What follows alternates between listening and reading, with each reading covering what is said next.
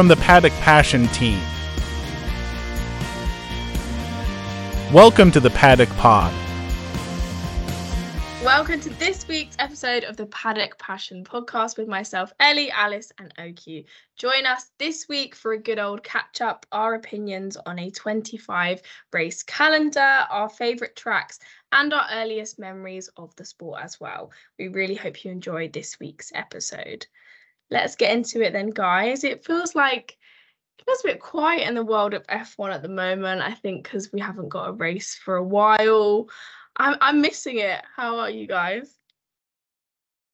I definitely do. Although I thought that the Australian Grand Prix would take some time to digest and it would just keep me busy for a while. It has been 1 week and I'm already this week is not a race week. What do we do?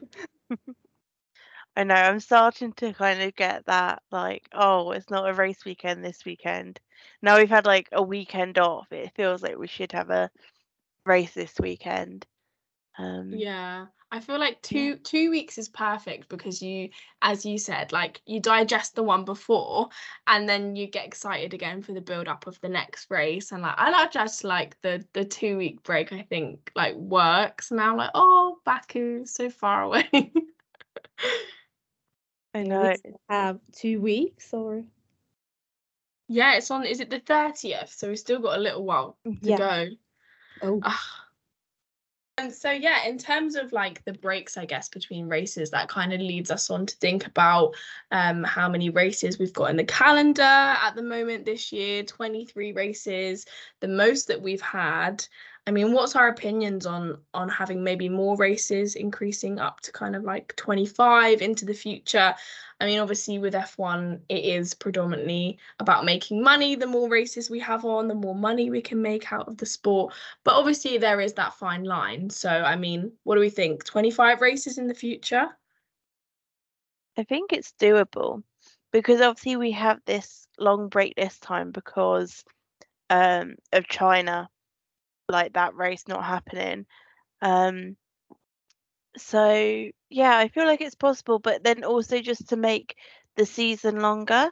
So when was it? 2020, 2021, when it was finishing in December instead of November, just adding a couple more weeks onto the calendar itself probably will give people enough time between races. I think it'd be crazy to keep having double and triple headers all throughout the season, but just allowing a bit more time, not having these long breaks in between races.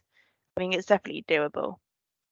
Yeah, I think it's definitely better for the fans. What's really interesting to me is that earlier this month, the F1 CEO mentioned that they could have up to 30 races. But then I think it was just to highlight the fact that they have so much demand from promoters and countries and fans. But I feel like at the end of the day, this is a business and they're not saying anything just to say it. They always have an agenda after it. And now, just 2-3 weeks later, we're discussing the possibility of having 25 races. So I feel like they're building up on it and we might actually have 25 races in the coming seasons. In terms of obviously, Alice, you said it's doable. We could fit in 30 races, but should we? I think that's the important question. Mm-hmm. And from the point of view of logistically, we can get that in the calendar. Of course, we could technically have a race every weekend. But I think when it comes to the drivers, it will be interesting because, especially with drivers like Lewis and Alonso that have seen the sport, they've been with it for years. Does that become the point when we then change to 25 when they say, you know what, no, I'm not supporting that format? When it's kind of then just about making money, what about their well-being?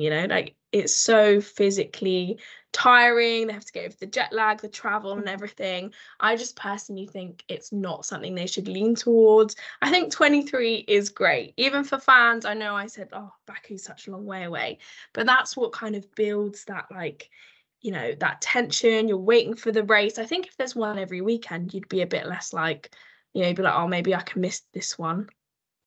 Yeah, then you wouldn't care so much about each and every race. It would be just replaceable in your mind. I'd be inclined to just stick with the 25 because I think it's just adding one more race if China gets back added in. But I'm so used to like F1 calendars being like 16, 18 or 19 races. And then to think like 23, 24 and then finish to 25, it just feels a lot. It was a lot. I think like for the people who work in the sport, it has a lot of races to go, traveling all around and that, less time being at home and all that.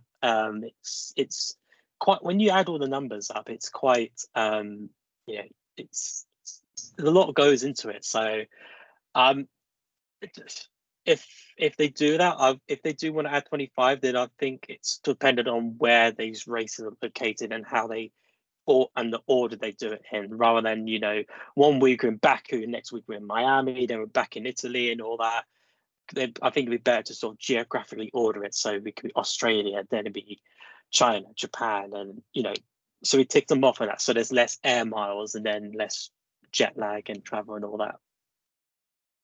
Yeah, and also I think for sustainability reasons, after the disastrous planning that we had for this season, I really want to see some major changes in the geographical grouping of the calendar.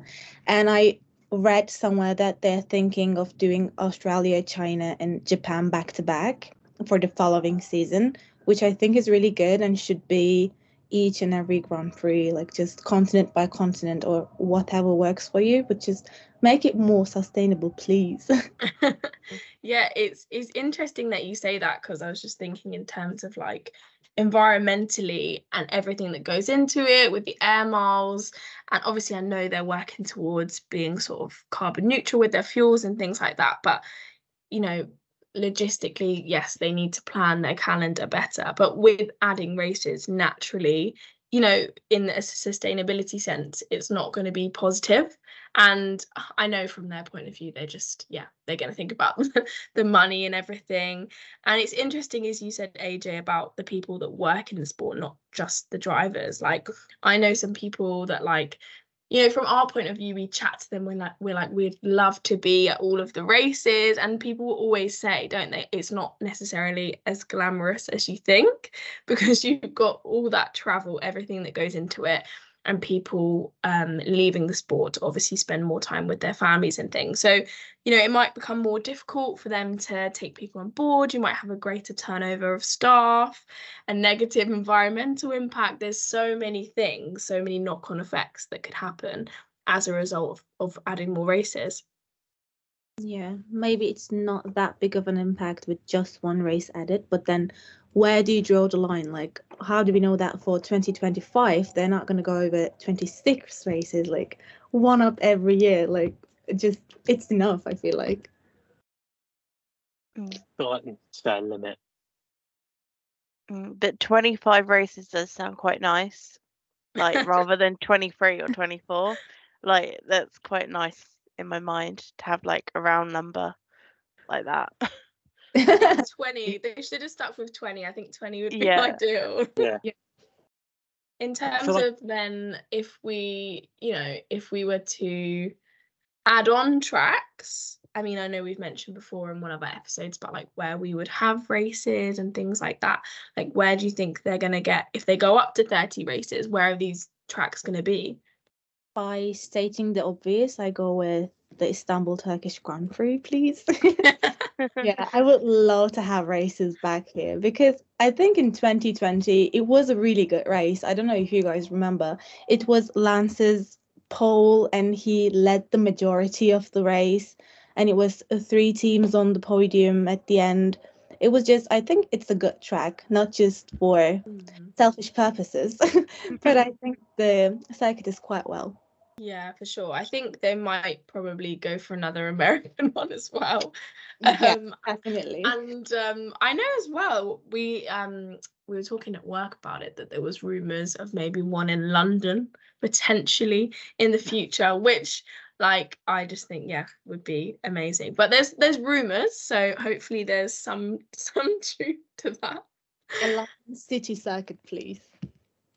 Yeah. I just think I don't know where they would do it in London. I can't remember what they said, the kind of what they were talking about, but I'm here for that. If they want to add London, that's fine. Well, formerly you do it in the Excel Arena, so around is it not Battersea Park? It's close to the airport, is in London City Airport. So around that area seems to be like a hot spot for a racetrack. So if London's going to be one, that's probably the best sort of direction to go for. Or I'm not sure about an indoor F1 race. That would be quite dramatic and a little different than Istanbul Park to compare. I would like it in a country where there's not already a race, because if they're saying we're doing this for the fans, then make it, as much as I would love a London race, I feel like make it in a different country for the fans that then don't have to travel to other countries to see F1 races. Yeah, definitely. But in terms of, I guess, then the drivers, what do we think the drivers would think if, they've gone from 22 races and then in a couple of years it's proposed that there's 30? I guess they have to suck it up, right? I think so. Not another race.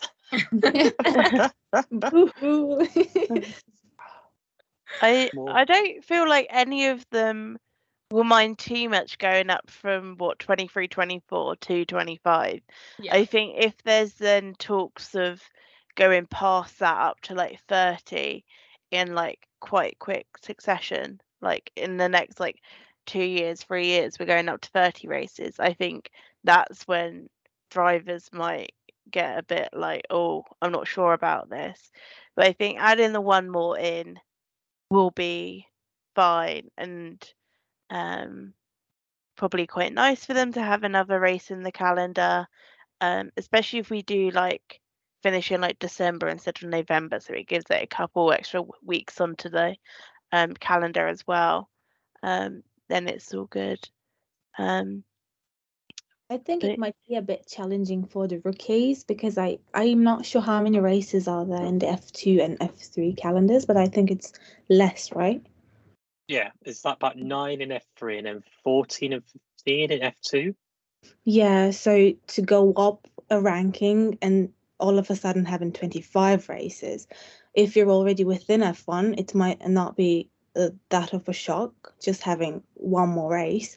But if the number is doubled for you, it's quite challenging to get used to, I think.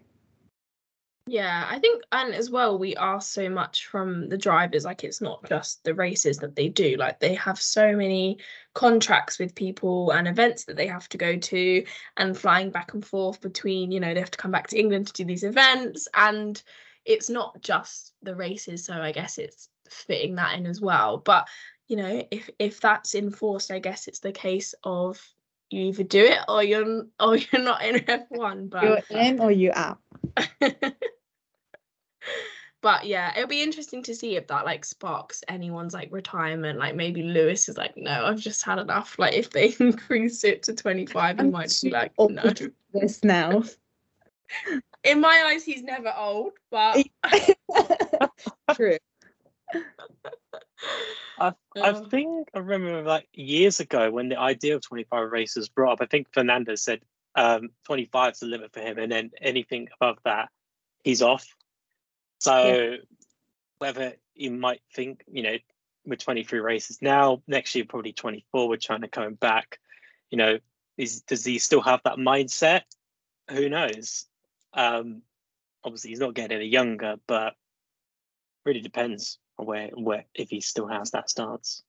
Yeah. Well, now he's at Aston, he might be thinking differently. If he can be on the podium every week, he's get all the races. Get all the races in.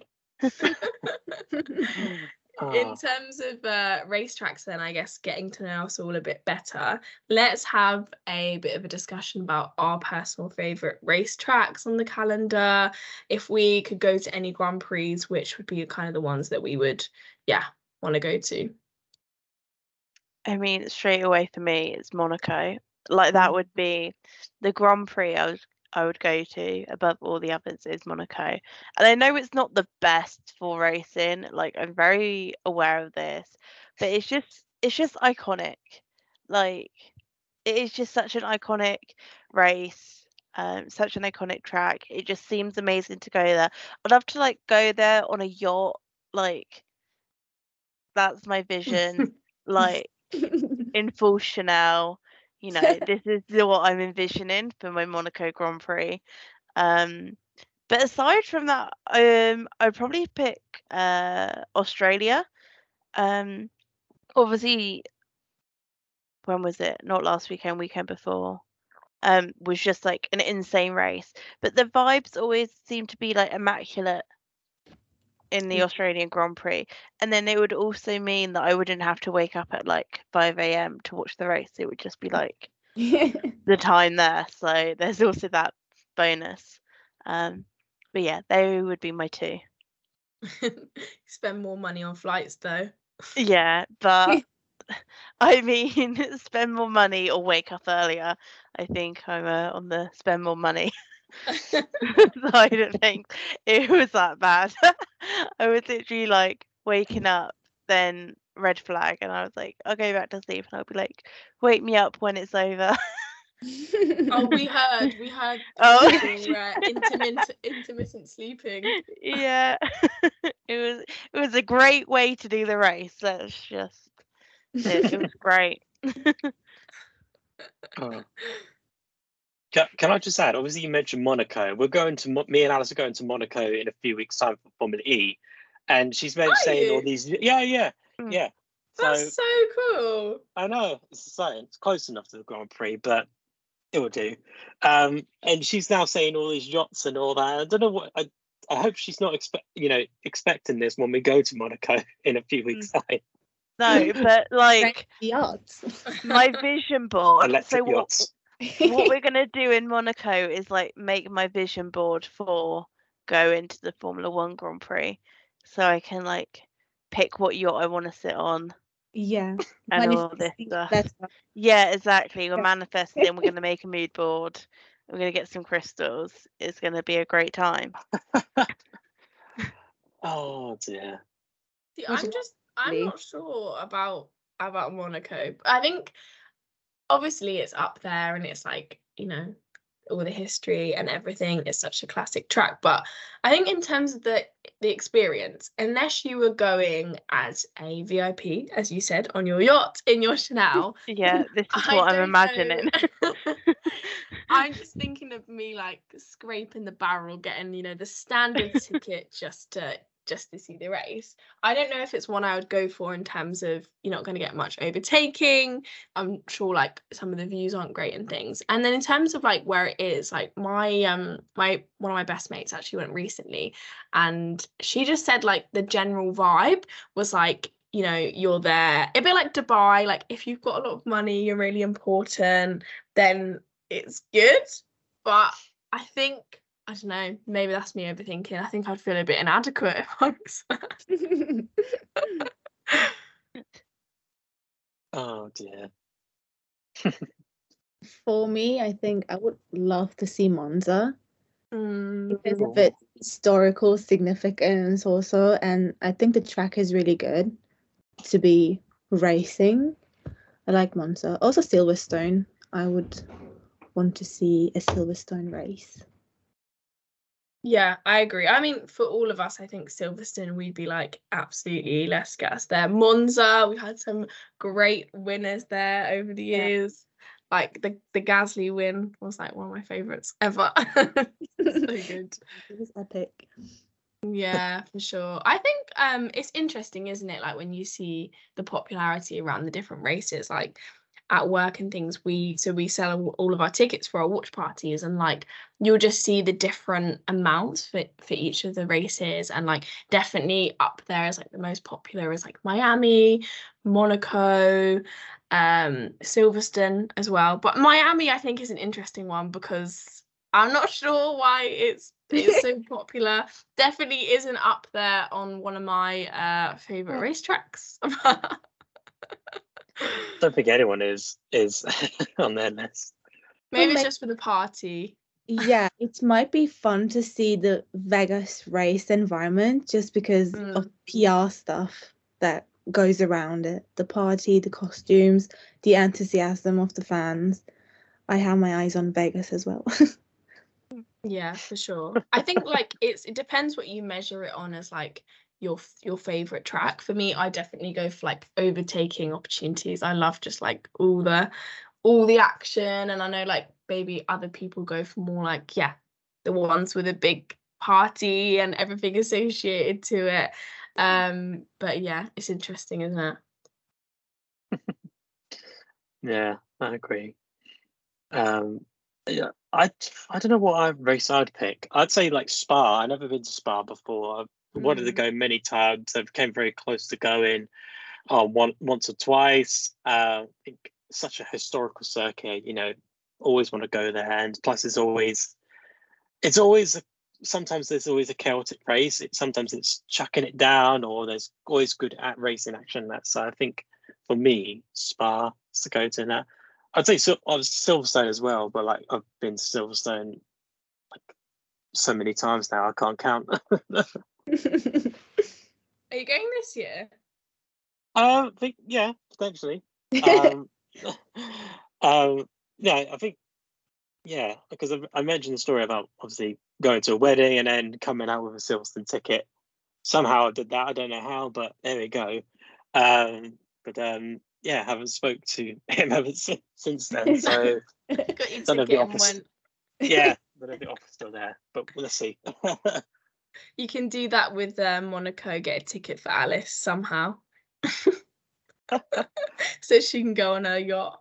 Yeah, I'll just if send the seats. If I go wandering off when we're there for Formula E, then you know where I've gone to.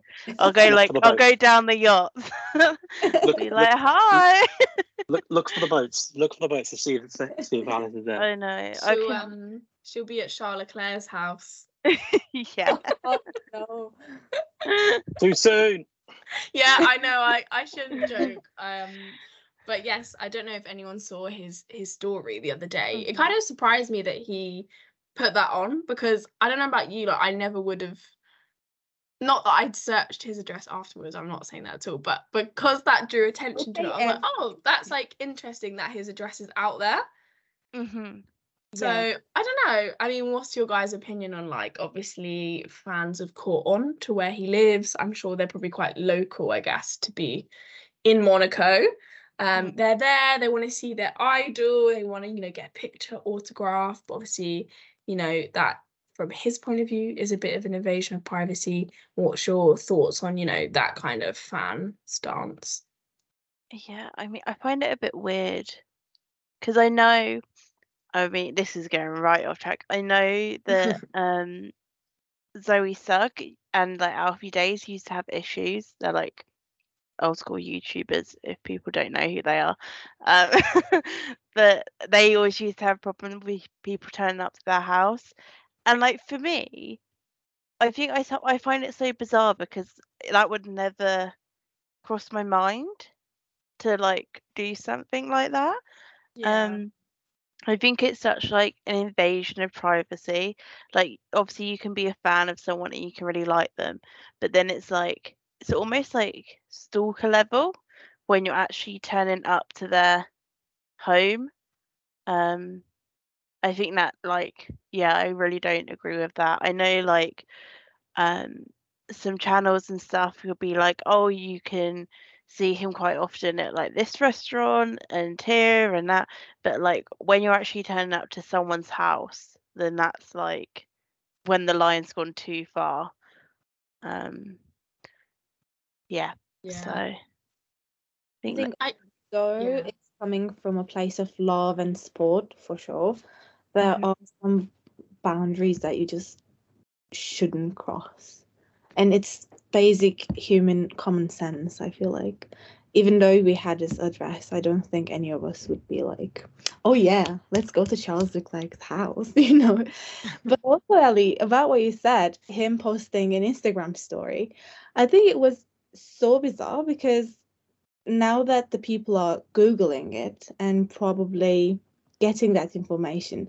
He might have people shipping stuff to his house, people who are not usually in Monaco and cannot physically go there, having his address. I think that's another level of invasion of privacy, and he created it himself, because up until the point he posted about it, I didn't know that it was going on, like it was a thing, you know. I found it through Charles's own Instagram. So I think just being so public about it, I understand he has every right to do, but I don't know if it's the best way to handle it when you have such a crisis. Yeah, that's what I mean in terms of like, I would have never come across that information, and now he's told 10.5 million of his followers. If you want to find my address, you can probably search it and it might come up on like Twitter or something. But I guess no, I think I completely agree with you both. Like, it's just not like, I was talking to my friend about it and I said, look, like, because she like is really into YouTubers and stuff, and I said, yeah, but realistically, like, if you knew their address and like even if they're in London, if they're down the road, would you go? And she said no, because I guess if you've got like admiration for someone, I don't know why you'd want to put yourself in a position of, I guess, pissing them off. Like, why would you wouldn't think like they're going to be really happy that I'm at their house? And also, just imagine that poor man having a terrible, terrible season. After a race, he just wants to go home and cry in his room. And he's not at ease even there. Like, it's chaos everywhere. I'm so sorry for him. I guess the one good thing is that because it's in Monaco, like, not your average Joe is going to be walking around like the streets and they're like, oh yeah, Charles Leclerc lives there. Like, there's only a select amount of people that can just hop over to see him. Yeah. And I think Monaco is quite strict rules about it all, because I know they're not allowed paparazzi. I forgot how to say the word paparazzi there. Sorry, like a brain moment. Because that's why obviously it's like known for being this like mega wealthy place. Is like, but like part of the reason is obviously like they know that they can kind of just go out to the shops and they don't have to worry about being papped and stuff. So I'm sure he's probably got the authorities involved in that, and I think he's quite close to like the royal family, so I'm sure he has it like sorted, which also makes me wonder, like, he must like I think he is quite like influential in Monaco. Like, he goes to all these parties with all these like the royals and like the everyone that's like of high importance, you know. So yeah, I wonder why it, like, literally had to take him to like put it on his Instagram to say stop. Like, Yeah. I assume he's got the authorities involved in some capacity.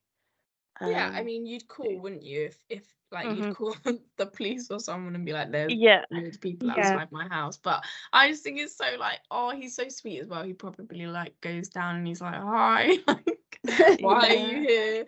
But yeah, there's got to be a reason, I guess, why they all live there. I know obviously it's like they have F1 history, it's really glamorous and everything, but definitely the seclusion as well is probably a factor of why they're all based there, and now that's kind of been broken. It's a shame, really.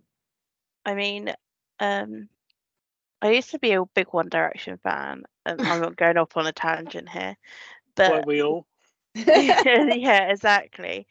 But I remember like one time Louis was like, oh, I tweeted something like, oh, I hate it when you wake up in the morning and you've got no milk for your tea, and like a woman full on turned up to his house with like milk and was like, hi, here's your milk. So like, also, I mean, if it gets silly, just start tweeting random things and just see who shows up. Like, oh, I hate it when you run out of like champagne on a night out. See rocks up, you know. Take your chances.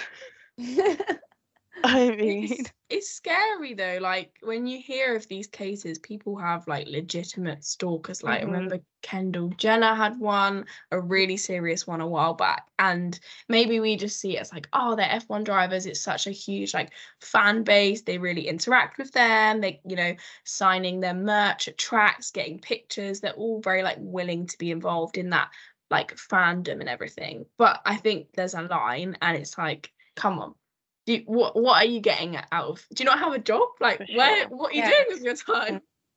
Yeah, it's just weird behaviour in my opinion. Anyway, it's just not right. You wouldn't like it if someone, you know, comes to your house knocking on the door every 5 minutes asking for a photo of you. Probably like the first 10 minutes, you'll be like, oh yeah, have a photo and that. But when it comes, like when it's consistent and like you just want your own space in that in your own home, it's a clear breach of privacy, and hopefully, you know, the authorities in Monaco are helping or something like that for poor old Charles. And If any of you is listening to this podcast, stop going to his house. If you're one of them, we'll stop it now.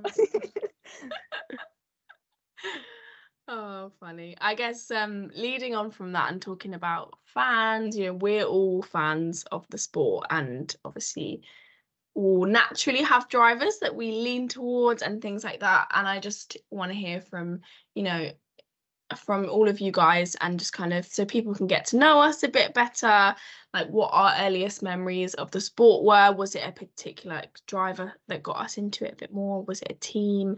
And yeah, just like how we became a part of this lovely F1 world. I remember my dad and my granddad watching it when I was younger, but I don't have any strong memories. I just remember it being like on the telly on a Sunday in the background, but like nothing in particular. And then it was in lockdown when I was like, oh, I'll watch Drive to Survive because people were talking about it at work. So I was like, oh, I'll watch this, give it a watch. And I got really into it. And then my mum got really into it because I didn't know, but she's a big Christian Horner fan, and I had no idea. And then until I started watching Drive to Survive, and he was like, "Oh, that's Christian Horner," and I was like, "What?" So yeah, I mean, the earliest memory was, Drive to Survive, really. But yeah, that's kind of how I got into it, and like very much from like the drama side of the sport. I kind of feel like if it wasn't for Drive to Survive, I wouldn't have got into it so much, because I'm like, I love all the drama that goes on behind the scenes, and then like I got into the racing from that. Have you got whereas, like driver that you lean towards? Like, are you a bit of a fan of? it changes, like it really changes.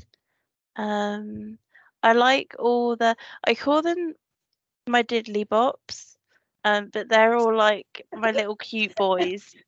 So it's like Yuki and Nick and Alex, and even like George, he's like included, and like Lando, like all my cute little boys that I'm like, oh, And I can see the post. yeah. AJ's Exactly. cringing. Yeah. I know, but he has heard this before. He has heard it. It still makes me cringe every time. Yeah, I know. No, what made me cringe was AJ once bought me. I was a big Lando fan, like my first year in the sport, and that's when I met AJ too. So yeah, I was a big Lando fan, and he bought me this poster. I don't know where he bought it from, but you know, like the old paintings, and the eyes used to follow you around the room. Well, Yeah. this Lando poster was that, like, honestly, and I would have it like opposite my bed above my TV. And like it was just really, because I'd be asleep and like, you know, I could just like feel someone watch me, and it was like this Lando poster. And then I moved it to my office, and then even then it was like he was watching me. What, I don't know, I couldn't cut it, so it's down, but it's like stored away. I haven't thrown it away, it's just like stored. But yeah, I don't know. I kind of go through phases of drivers. Like I was really into Seb, and then I wasn't a big Fernando fan, and then start of this year when he was like doing all these like awesome overtakes and that, I was like really big into him. Yeah, I'm not loyal to anyone in particular. You're not loyal. No, I'm not loyal. They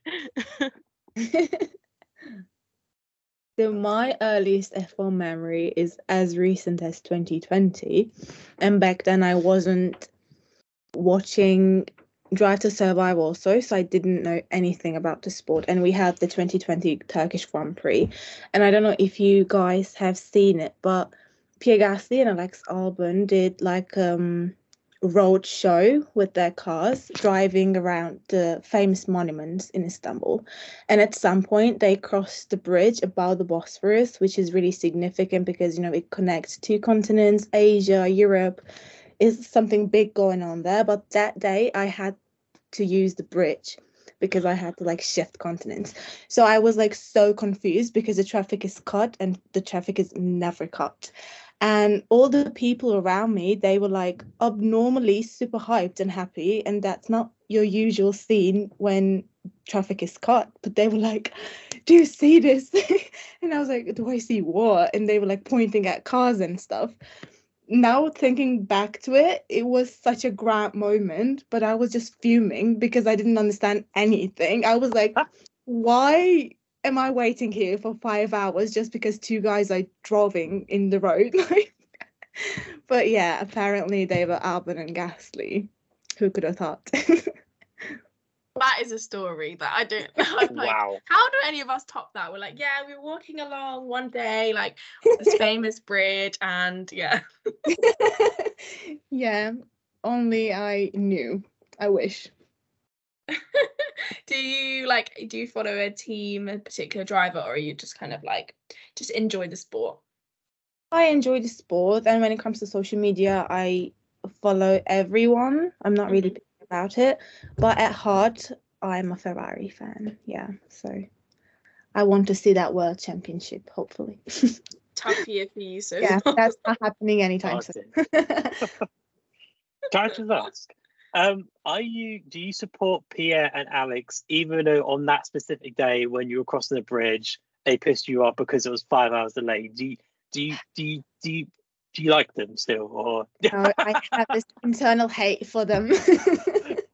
No, I cannot like them. Like I follow everyone on the grid except those two.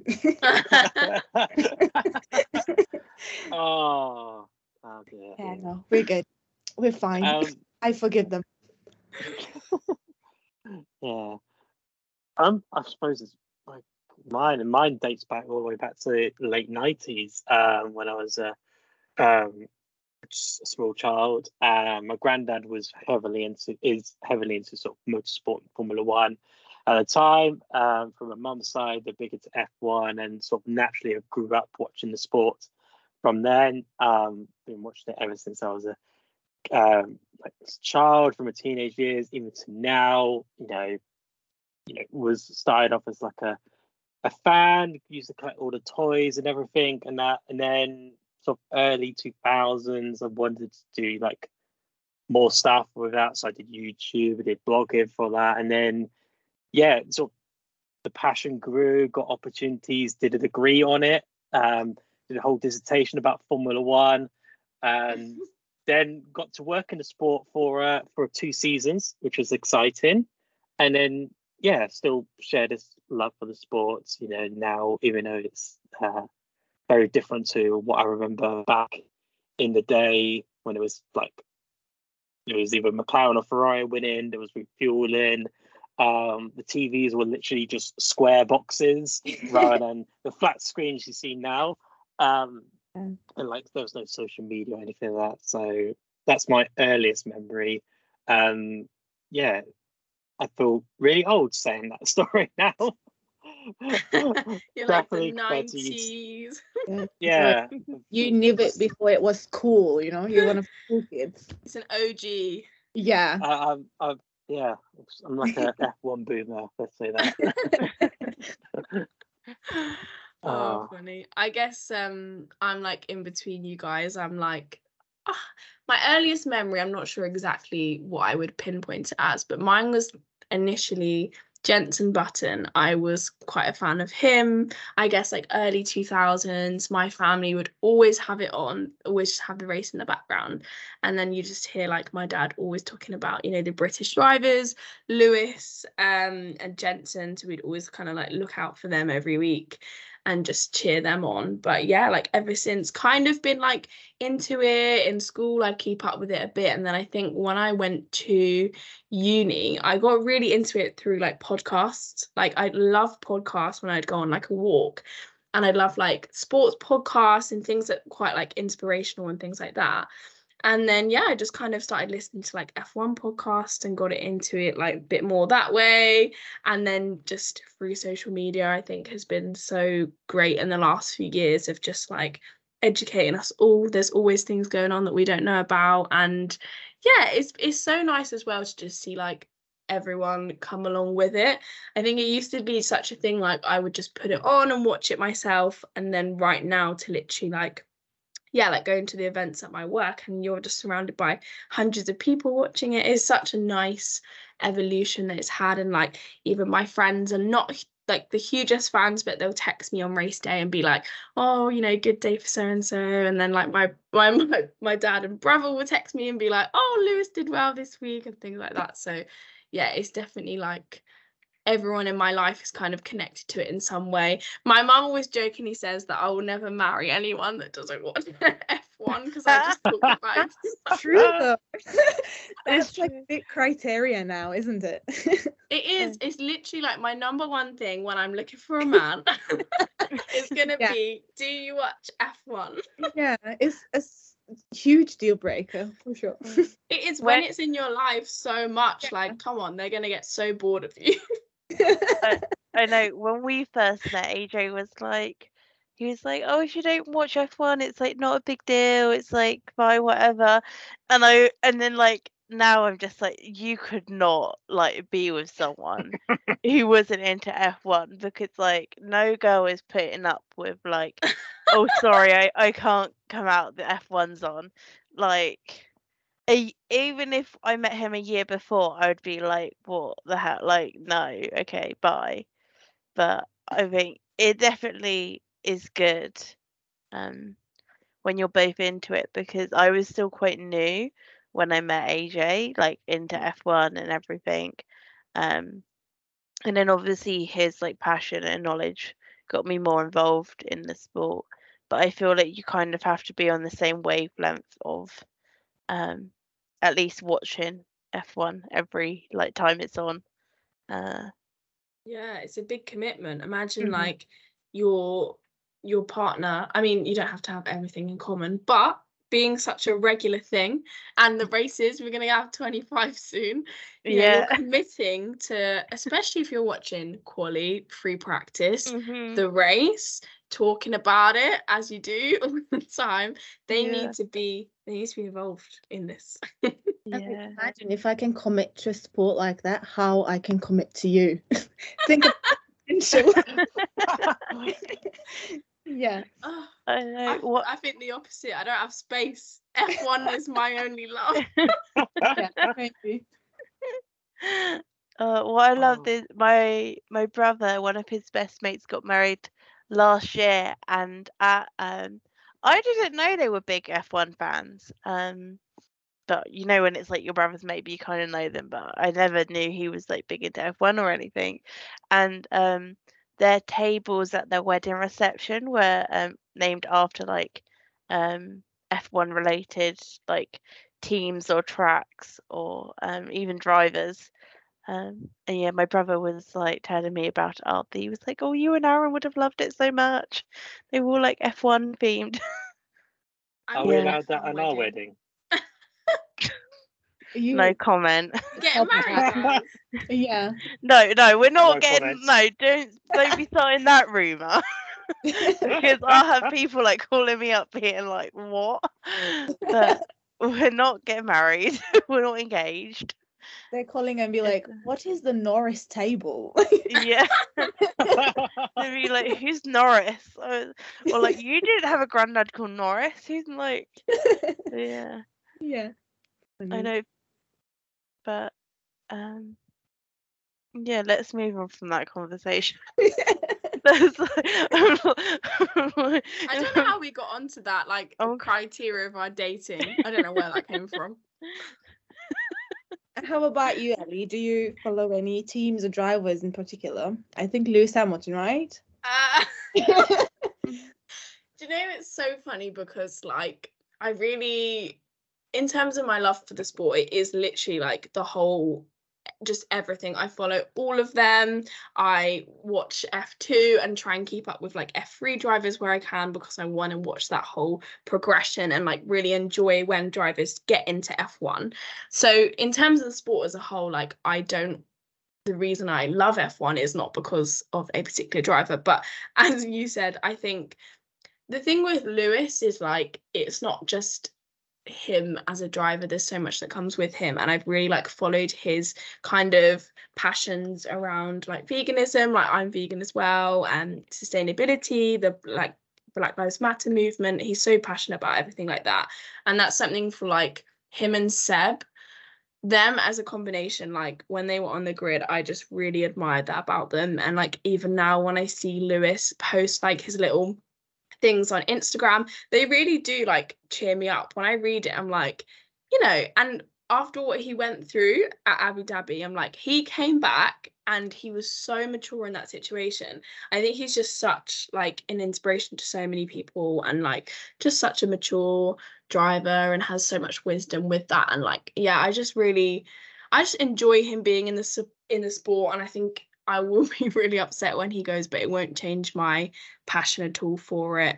And then yeah, just like I'm really enjoying the sport at the moment. I think all the drivers on the grid are really great, and I'm just like, yeah, I just think so many of them have so much now as well outside of the sport. They're happy to share their views and things. So yeah, Lewis, but everyone. Nice. It's nice. Right, if we wrap it up there then for this week, everyone, we hope you enjoyed this week's episode. A nice good chat and like get to know us all a bit better as well.